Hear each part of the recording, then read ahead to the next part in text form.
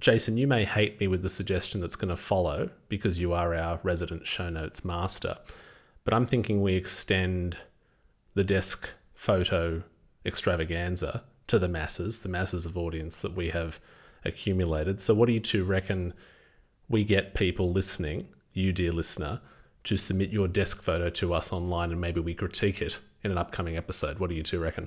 I love that idea. I would love to see other people's messes / artistic expressions through desk artistry. Yes, I would too. They've had the chance to sort of laugh and critique our own setups. It's not fair if it's one way only. So, yeah, drop us a line and let us see your battle station. Type it in Word format, make a haiku, whatever is your jam. We want to see it. We don't accept PowerPoint decks. No PowerPoint decks. All right, so you've heard it at home, dear listener. You can send a haiku. I'm not sure if I'll understand it, but it'll be terribly poetic. If you want to show us your desk photo, we may critique it in an upcoming episode. At the very least, we'll include it in the show notes. So pop on Twitter, pop on micro.blog, maybe use the hashtag hemispheric views. That's a new thing for us. Or even join the public Discord and send us your photo, and we'll include it. Naturally, don't include anything terribly private or secret. A little bit secret is okay, though.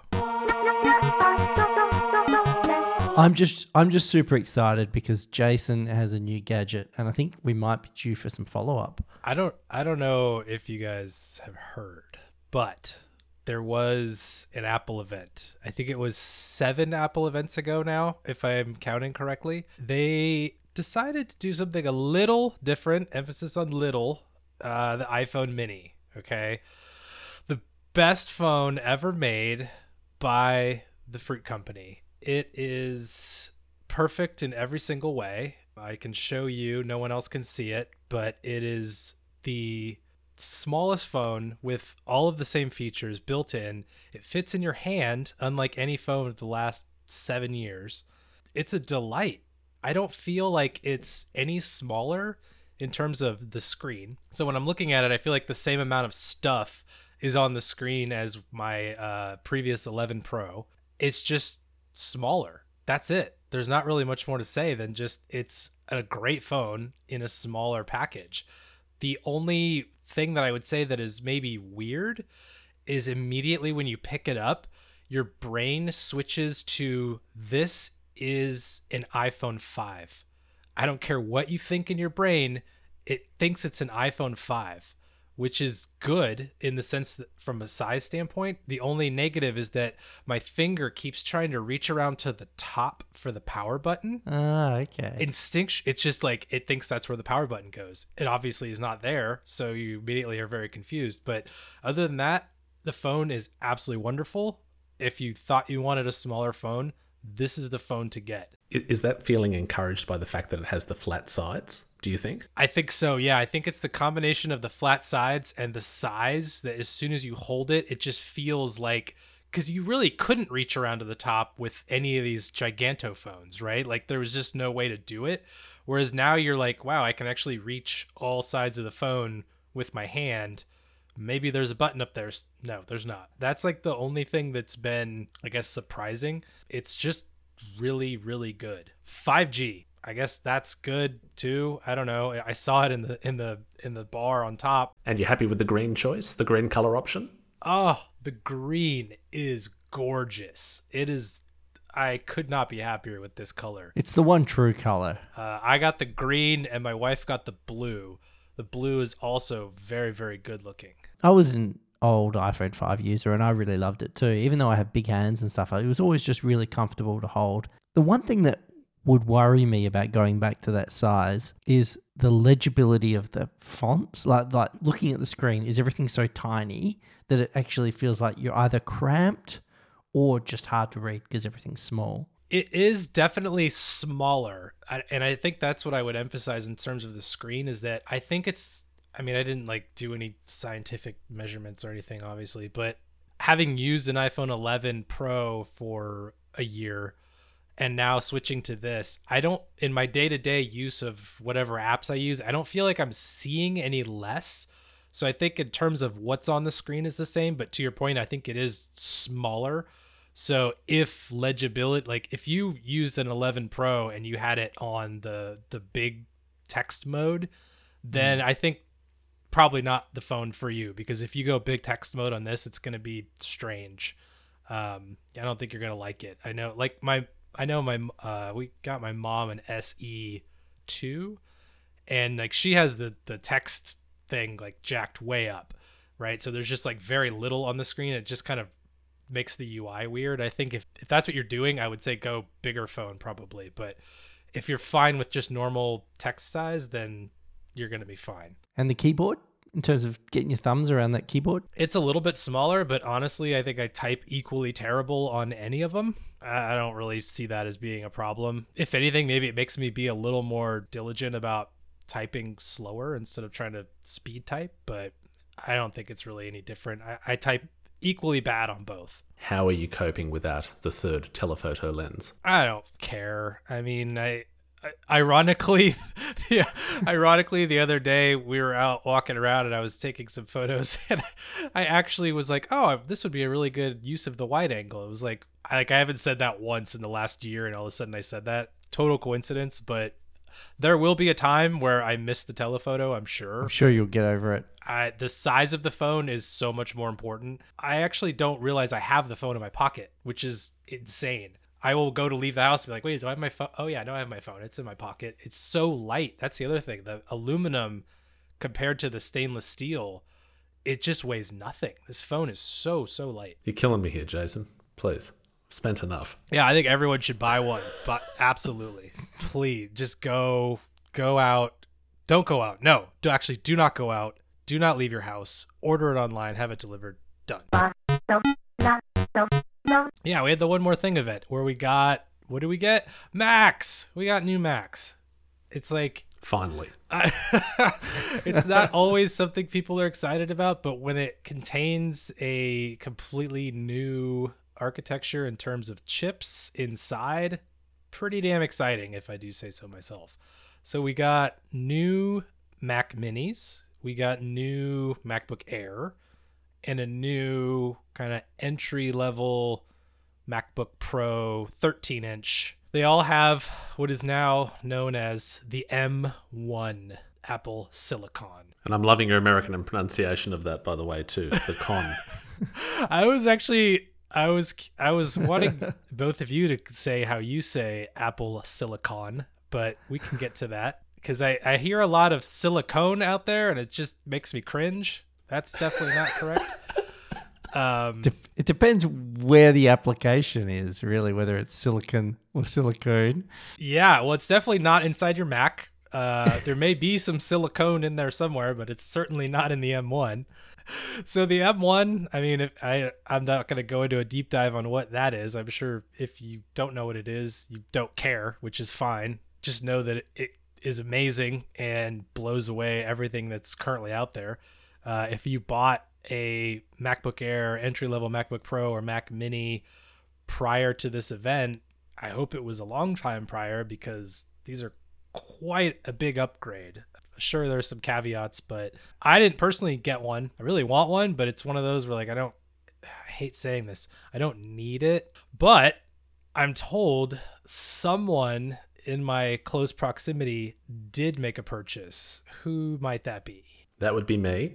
I dove into the Mac Mini thing, and just like the watch event, I was going into this thinking I need a new Mac. I went into detail about this during our HV Mini episode. If you haven't heard that, dear listener, go back and revisit them because it's good fun. I just knew that I needed to update this thing because as much as I love this machine, the temptation of Apple Silicon, system on a chip, all contained. I got the 16 gig RAM version with the 2 terabyte SSD. So that's doubling storage for me, doubling RAM for me. I can swap out this box, put the new one in. It's on its way. So I'm very keen to receive that. And of course, I'll update you once it's actually here. But funnily enough, sticking with the silver case, which I thought was very interesting, not the space grey, when I actually swap this around, it's going to look like nothing changed on my desk. So it's going to be bizarre to have what essentially looks like the exact same machine, but potentially blazing fast with iOS apps on my screen. That's going to be very strange. I can't wait to see, or hear rather, what that is like.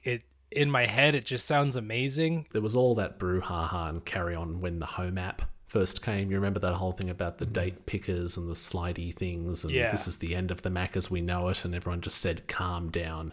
It's not a big deal. So, look, I mean, there are some iOS apps that I'd be keen to see on the Mac. Yeah, it'd be interesting to see how those mechanics translate to an indirect input model. Andrew, were you tempted by anything? I am very, very tempted by both of the MacBooks that have been released, which sort of I want to put my hand up, and I might need a little mini counseling session here because I am so conflicted about which is the one to get. Really, you're just saying, do I want a touch bar and a better microphone and a slightly brighter screen?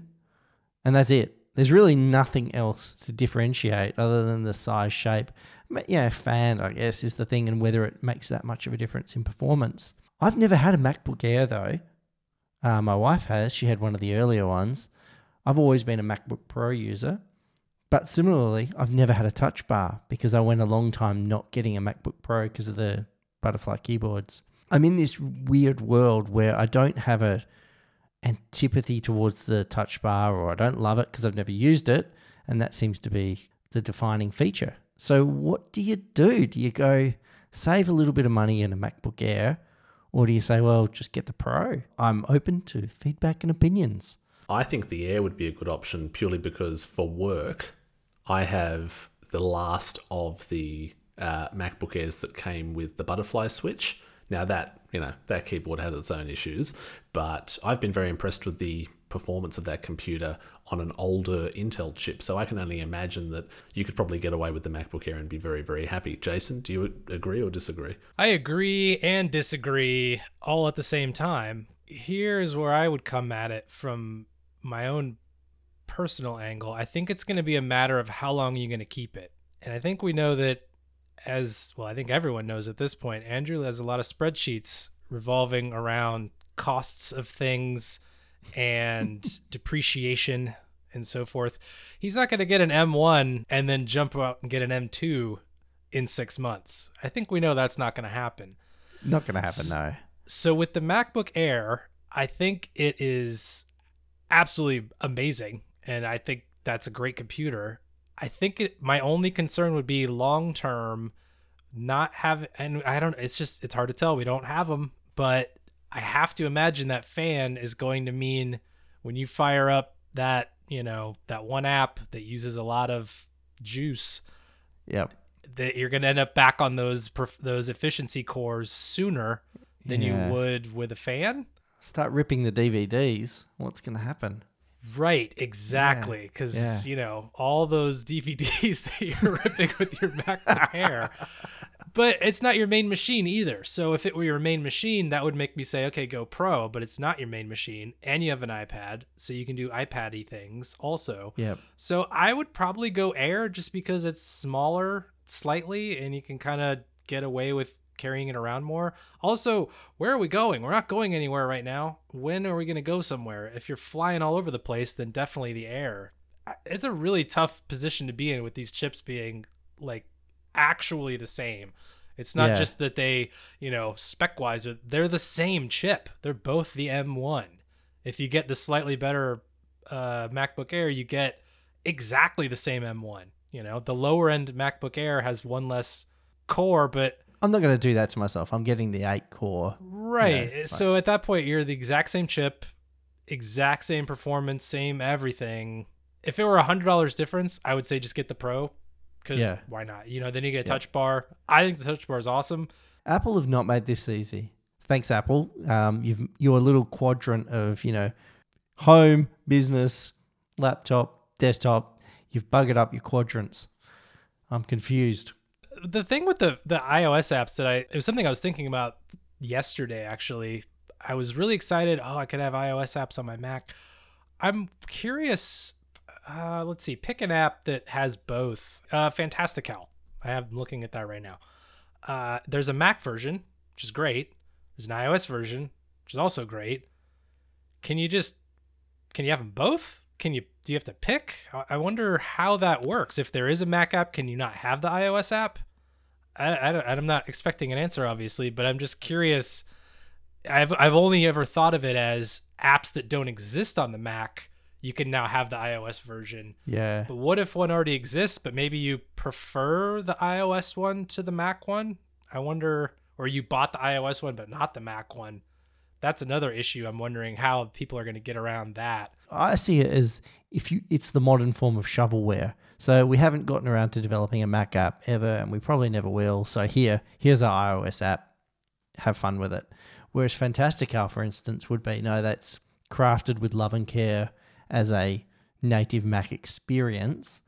So I would think from a developer's point of view, they will not make that available for the Mac, partly because they want you to experience the full love and care, and also they don't want to do themselves out of revenue. And I sort of think the same would probably be true of the Omni Group, for instance. That's like, I think of OmniFocus, which I use everywhere all the time.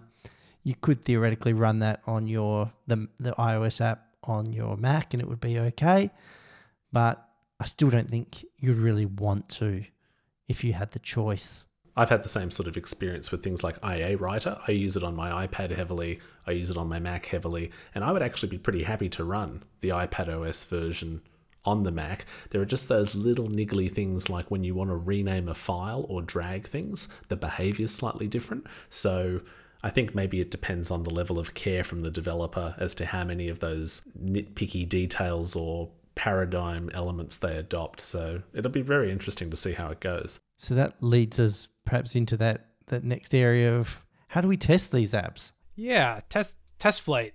I'm guessing you could do test flight on the Mac. I don't know how that's going to work, but it seems like, well, again, I guess if they don't uncheck the box, then test flight will be available on the Mac. So we'll have to see if that person does or does not do their job correctly in terms of checking the box. But I think test flight is interesting because we've always had demos on the Mac. There's the option to do a demo outside of the Mac App Store on the Mac since the Mac existed. You could, give it away. You could do a shareware thing. You could do a 30-day trial, whatever it is. Obviously, we've never had that on iOS. There's not ever been, probably never will be, never say never, but there hasn't been yet a way to really do a good testing of an app. I think in-app purchase is probably the closest we've ever gotten. But lately, I'm kind of feeling like test flight is the way to demo apps. And with things like Airport, I don't know if either of you have used that. It's an app that comes from test flight that basically tells you about all the apps that you can get in test flight. Wow. Meta. I'm honestly surprised it hasn't been shut down, but at the same time, I kind of wonder if this is just, let's not talk about it, but if people want to figure out a way to do trials on their own through test flight, go ahead, because I think they're limited on how many people they can have on a test flight. So it kind of naturally makes it not a good replacement for an app store because you can't charge, you can't get any money. I don't think in-app purchases even work within test flight. So it's not like they're getting around the app store at all. But I don't know. Do you guys use test flight? I have way too many apps in test flight at this point. It's kind of gross. But it just kind of occurred to me that maybe this is how we do demos on iOS. And maybe that will transition to the Mac also. I've used test flight, obviously nowhere near as much as you have, Jason. I've used it predominantly for when NetNewsWire came out on iOS. And then I think there was also the great third-party app Gluon for Micro.blog by Vincent Ritter. Really enjoyed that. But there's something about test flight, I think it's pretty easy to use. It seems pretty self-explanatory that you're downloading a test version and installing it. But thinking about how that would translate as an experience to people who are more novice users or maybe just want to try something out, I think there's just a little bit of friction there. I don't think it's terribly self-explanatory or easy for people to understand that it's like a testing environment within another app. I think if Apple were to rethink the whole approach and put it into the App Store and have a little demo list area, pretty much the same idea, but within the App Store it would be more approachable. But it doesn't strike me as something that is terribly friendly for the average user. Does that sound elitist? I don't know. I don't think I think it sounds reasonable, and that's why it is quarantined away, so you have to do some digging to get it. I think that's by design in a sense. Yeah, I use it from time to time. I go off and on with it. Sometimes I just like the purity of running because usually I've got the app, I'm not really using it maybe I'm demoing the new features, but I'm usually not demoing an entirely new app that I have otherwise no interest in. But overall, I generally just prefer running the production version. I also feel guilty because I don't often send back feedback. I don't really give much feedback. So I feel like I'm wasting everybody's time a little bit, and it's not appropriate, especially if there are seat limits.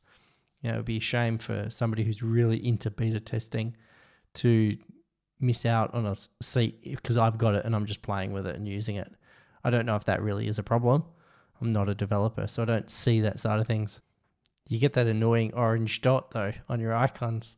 I don't like the dot, no. But that's pretty much all that you really notice that's different or annoying about it. Because I had this experience where I can't remember the name of the app, but I was on test flight for a particular RSS app that was being tested, and it was super polished. It was beautiful, and I think it was just as they had redesigned a lot of the elements of iOS to have the large banners, the bold headings at the top. It was the new design language at the time, and it was really beautiful, really polished, and I started to really like using this. But there was this ominous message about how when it would be finalized, there would be this fee, and there'd be a subscription, and you'd have this recurring payment for these features. And in my mind, using the test flight, it felt like a completed app, and I had it completely free. And there was this sort of dissonance. There was this feeling of, oh, I've got this thing already, but I'm going to have to pay for this. And I didn't really want to stick around, even though I really enjoyed it, because I pay for enough services already. So there might even be the risk, if it's too polished and you're used to having this thing just auto-updating, that you don't become a converted customer when suddenly you have to pay for this thing. Yeah, it's such a fine line, isn't it? With like, is it a genuine subscription, or is it, gee, it would be horrible for this app to go away? You know, like, when is it protection money, basically? Nice app you have here. It'd be a shame if it disappeared.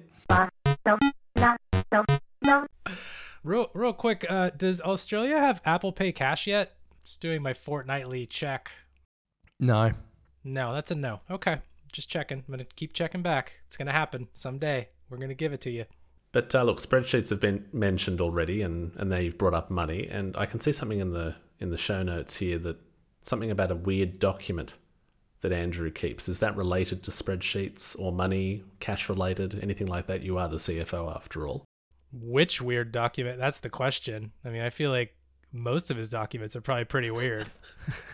They all are pretty weird, I got to admit. I think it was off air that we were talking about this bizarro kind of documents. And I mentioned the fact that I have this spreadsheet referred to earlier in the podcast. I buy a lot. I at least in my world, it's a lot of computer hardware. It probably isn't really, but for a hobbyist standard, but I still like to track things. I want to know, how much money am I spending on this stuff, and how long does it last? Whenever there's a significant asset purchase, I will put it down and I'll notate the acquisition date. I have a column for the disposal date, and then I have a life of service calculation. So it works out whether it's disposed yet or whether it's just today, and will tell me how long it's been in service for. I've got a purchase price and then a cost per week. So I can start to understand how much is this asset costing me on a weekly basis, if I was to look at it like that. So, for instance, I can tell you that my original Apple Watch Series 1, I bought on the 28th of September in 2016, and I disposed of it on the 1st of October 2020. So it lasted me 209 weeks and a day. At $449, that works out to $2.15 per week. That compares with my current Apple Watch, which is currently costing me $98 per week. Whoa. So I need to hang on to that for a bit longer. It's only been in service for 6 weeks and 4 days. That's a lot of blood oxygen measurements right there. $98 a week. Now, the great thing, you get some good data and you get some bad data. Where is it? I have a Cinema Display, which is still battling on. Cinema Display, bought it in 2011. On the 15th of January in 2011. That thing must be paying you every week now. My goodness, 513 weeks of service. That's like 10 years. Where's it sitting? Where is it operating? My wife is currently using that as her external monitor for her 2013 MacBook Pro. That's dedication. I know, this is why I don't want to upgrade computers, because that monitor won't work anymore. It's not even Retina, but it's cost me $2.53 a week. Still? With the original purchase. Purchase price was $1,300. Yeah. It starts to. So you basically got to say, I don't like this spreadsheet at all. This doesn't seem like any kind of news I would ever want to be able to have readily accessible. no, that's fine. And I've got a chart. Of course, this is charted as well. Now, I want to know, because naturally as the CFO, you're tracking things. It's sensible, it's responsible. You want to know where your money's going, what sort of value you're getting out of your investments. I get this whole thing. Like Jason, it's crushing my spirit a little bit, but I want to know when push comes to shove, yes, and a purchase decision comes around and that highly irrational human behavior kicks in of, oh, shiny, me want. Yep. Does this actually help you to stop or to rationalize, or does it just sort of fall to the wayside and you end up putting a new number in it because you bought something? It's a great question, Martin. I see this spreadsheet as more of a backward-looking document, historical information. However, that doesn't let me off the hook, because what I have to manage that is I have my YNAB budget. You need a budget.com. Not a sponsor. Not a sponsor. They should be, because the thing is amazing. And, if you want to sign up, use my referral code, at least, hook me up that way. But you need a budget. I have a complete chunk of items that almost sort of replicates my spreadsheet, and it sets aside a certain amount of money each week. So I kind of know I will want a new Apple Watch in 2023, right? So I look and I say my first one lasted me 4 years. So I assume this one will last me about that. So I'll say, I reckon it'll cost about $500 in 2023. So it tells me that I need to therefore budget X number of dollars to get to that amount in 2023. And so I do the same thing with all my hardware purchases. I build up money so that when the time comes, it's sitting there. I go guilt-free. I can buy myself a new computer because the money's sitting there waiting for me to use it on that purpose. With like this new MacBook Air, would you put that in there and find out it's, I don't know, $400 a week or whatever? And with that, is there some kind of trigger that says if it's less than X dollars per week, it's a go versus no go? Or is it truly just stuff goes in there and I'll look at it later? No, the dollars per week thing is just a little informational thing because I could. Got it. But okay. Yeah, but I do need to have the money put aside before I can purchase it. And look, if I don't have enough saved up and I really want to get it, I might say, well, look, I'm going to defer my purchase of the watch and I'm going to put the money I'd set aside for the watch into the MacBook Pro /Air category, and I'm going to go now. Or you just record a podcast and we tell you it's a great idea, go ahead and buy it. And then you think, I agree. Sounds good. Board meetings are for making tough decisions, and that is what this is. Andrew, I have another question. Natasha calls me a pusher, and when she says that, she's not referring to drugs. She's referring to the fact that I constantly try to push apps and services and different things onto her. Translating this to you, do you push such spreadsheet behavior onto your wife, Hannah? Yes, I do. We pool our money, so we've been married and together long enough that all our revenue goes into the one bucket and we manage it jointly. But I'm always reminding her, don't forget to enter those groceries into YNAB. I was reconciling YNAB and I noticed there was some shoes got bought and they weren't in the register. I don't mind you buying the shoes. I don't care about that. But maybe if you could just enter it into YNAB on your phone. You must be so popular at home. Oh, mate, it's not easy being a CFO, okay? So if I told you that I went grocery shopping with Natasha on the weekend and I went and bought mangoes, even though they were more expensive than usual and I got more than the last time, and I didn't enter it into a spreadsheet, and I then enjoyed said mangoes, how are you feeling? Jason's looking worried. Are you okay about that, Andrew? He would divorce you in a minute. Well, look, I don't like the idea you didn't enter the transaction anywhere. I'm glad you enjoyed the mangoes, but you need to realize that you're stealing from your future self because maybe you went over budget for those groceries. And so that means that buying your Mac Mini just got a little bit harder. So I hope you enjoyed that mango.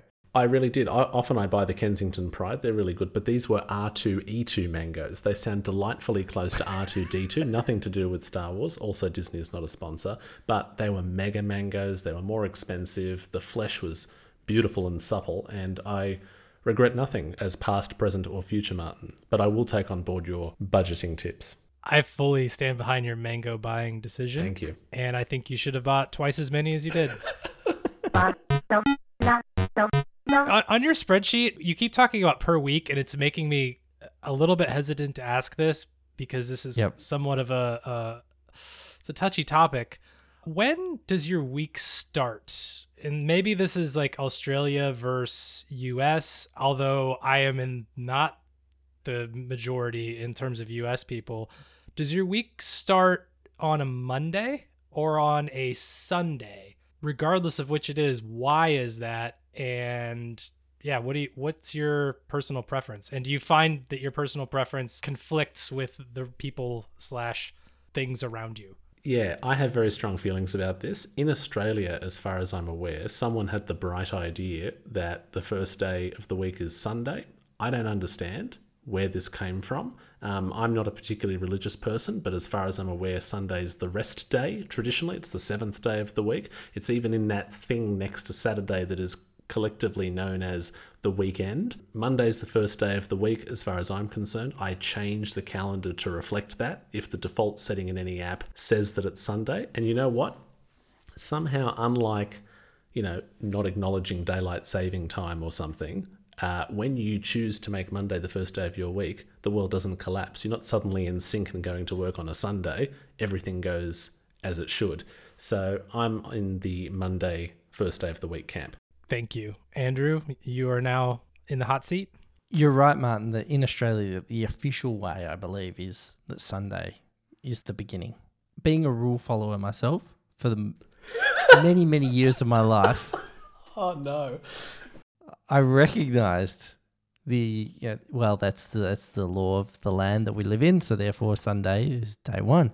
And I rationalized it in the weekend. It's weekend. It's ending the week. So you have end over here, end over here. It's on the ends. Weekend. It's not week end of the week. Weekend. It's ends of the week. Weekend. Now, that was my position until, I would say, 18 months ago, maybe 2 years ago. And I suddenly thought, I'm going to change it. Because really, whenever I think about my life, I think about Saturday and Sunday as a block unit and Monday through Friday as another block unit. So why am I complicating myself? And when I want to plan, I need to see Saturday and Sunday next to each other, not, one half of it on one screen, swipe across to see the next screen. I've now changed. My life is infinitely better. People, if you haven't changed to weeks begin on a Monday and they end on a Saturday, Sunday, you are doing it wrong. I am so relieved. I am so glad we don't have to cancel this podcast. I was on edge there for the last 45 seconds. It was going in a bad way. I had my finger hovering on the delete button of the website. It was very close. But I am happy to see that this has come back around. Obviously, I'm the same way. Monday starts the week. It just visually it looks better on a calendar, and I've gotten rid of calendar apps that couldn't do it. I'm very happy to hear that you're both in the correct side of the calendar camp. I'm glad that you asked me now and not 2 years ago. It would have been the end of a beautiful friendship. Yeah, if you had been doing Sundays the first day of the week, how on earth did we even schedule this podcast? How many time zones are between us? And then suddenly the date. It was stressful. Nightmare. Did I mention in my spreadsheet that I can tell you both the median and the average price of all assets ever purchased? No, you didn't, but please go on. I think everyone would like to hear about that. Can you tell us the formula? Absolutely, I can. Of course I can. That's easy. This is numbers, right? This isn't Excel. I mean, I know you're all about finance and everything, but this is not Excel, correct? This is numbers. Okay. I went numbers. It's a personal project, therefore numbers can be the go. No, the median price of all the assets on my column, $499. So that's the middle the middle price. That The makes the new average- laptop only $499, Well, not quite. basically. How did you manage to get your median price to sound like an Apple price? I know, it's quite impressive, isn't it? Well, that's Because they're all Apple products on the list. The average is a very unhelpful $729.18. Doesn't quite have the same ring to it. Okay, Media Corner. It's Media Corner time. I hope you came Alright. prepared. And I would like to, let's see, who started last time? I think Martin went first. So we'll go Andrew first. Alrighty. This is the one I have been enjoying. I'm still in the process of enjoying this show.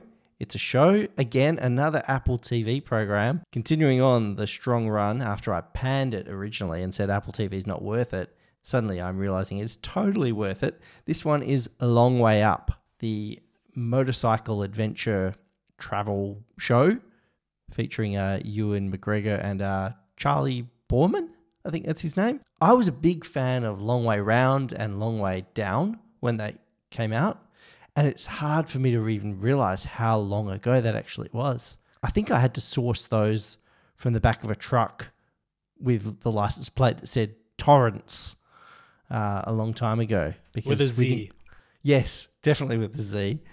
Because TV was hard to come by. That's how long ago that show was originally aired.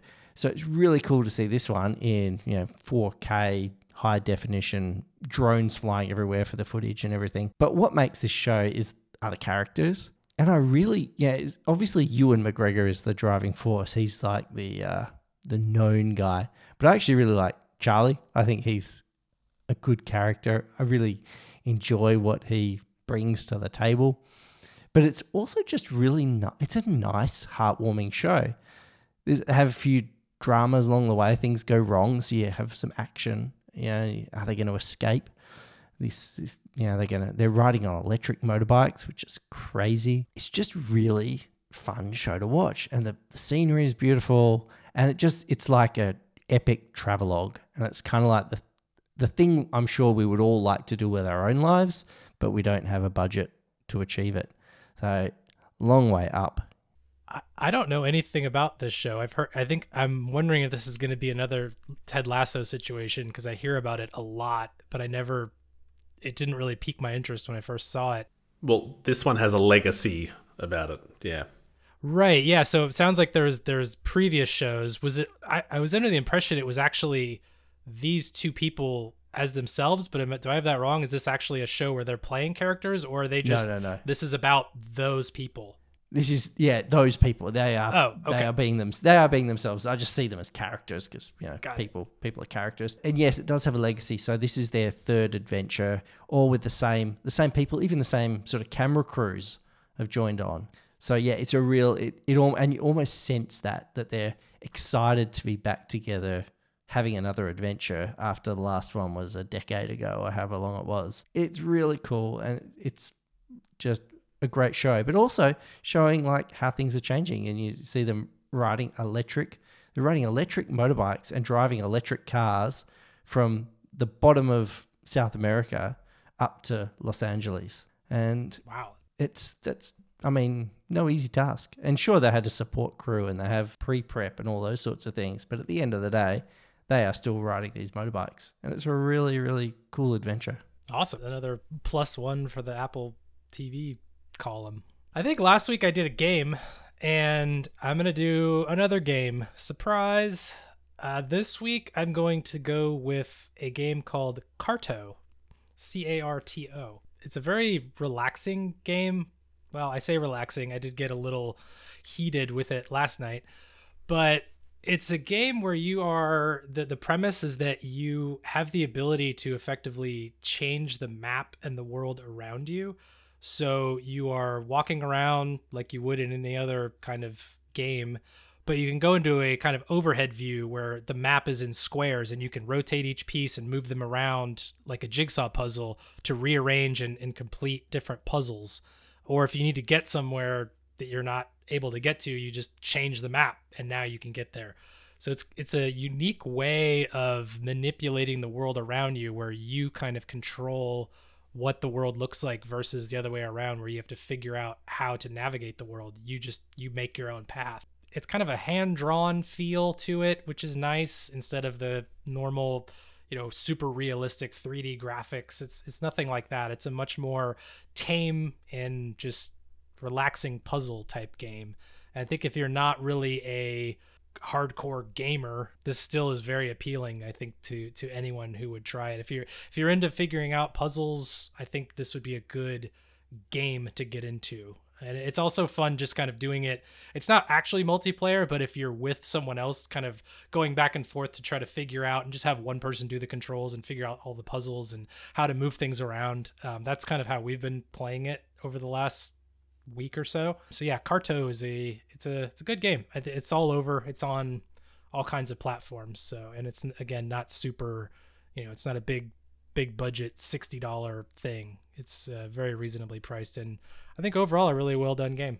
I'm tempted. I may end up purchasing that one. That sounds like something I could get into.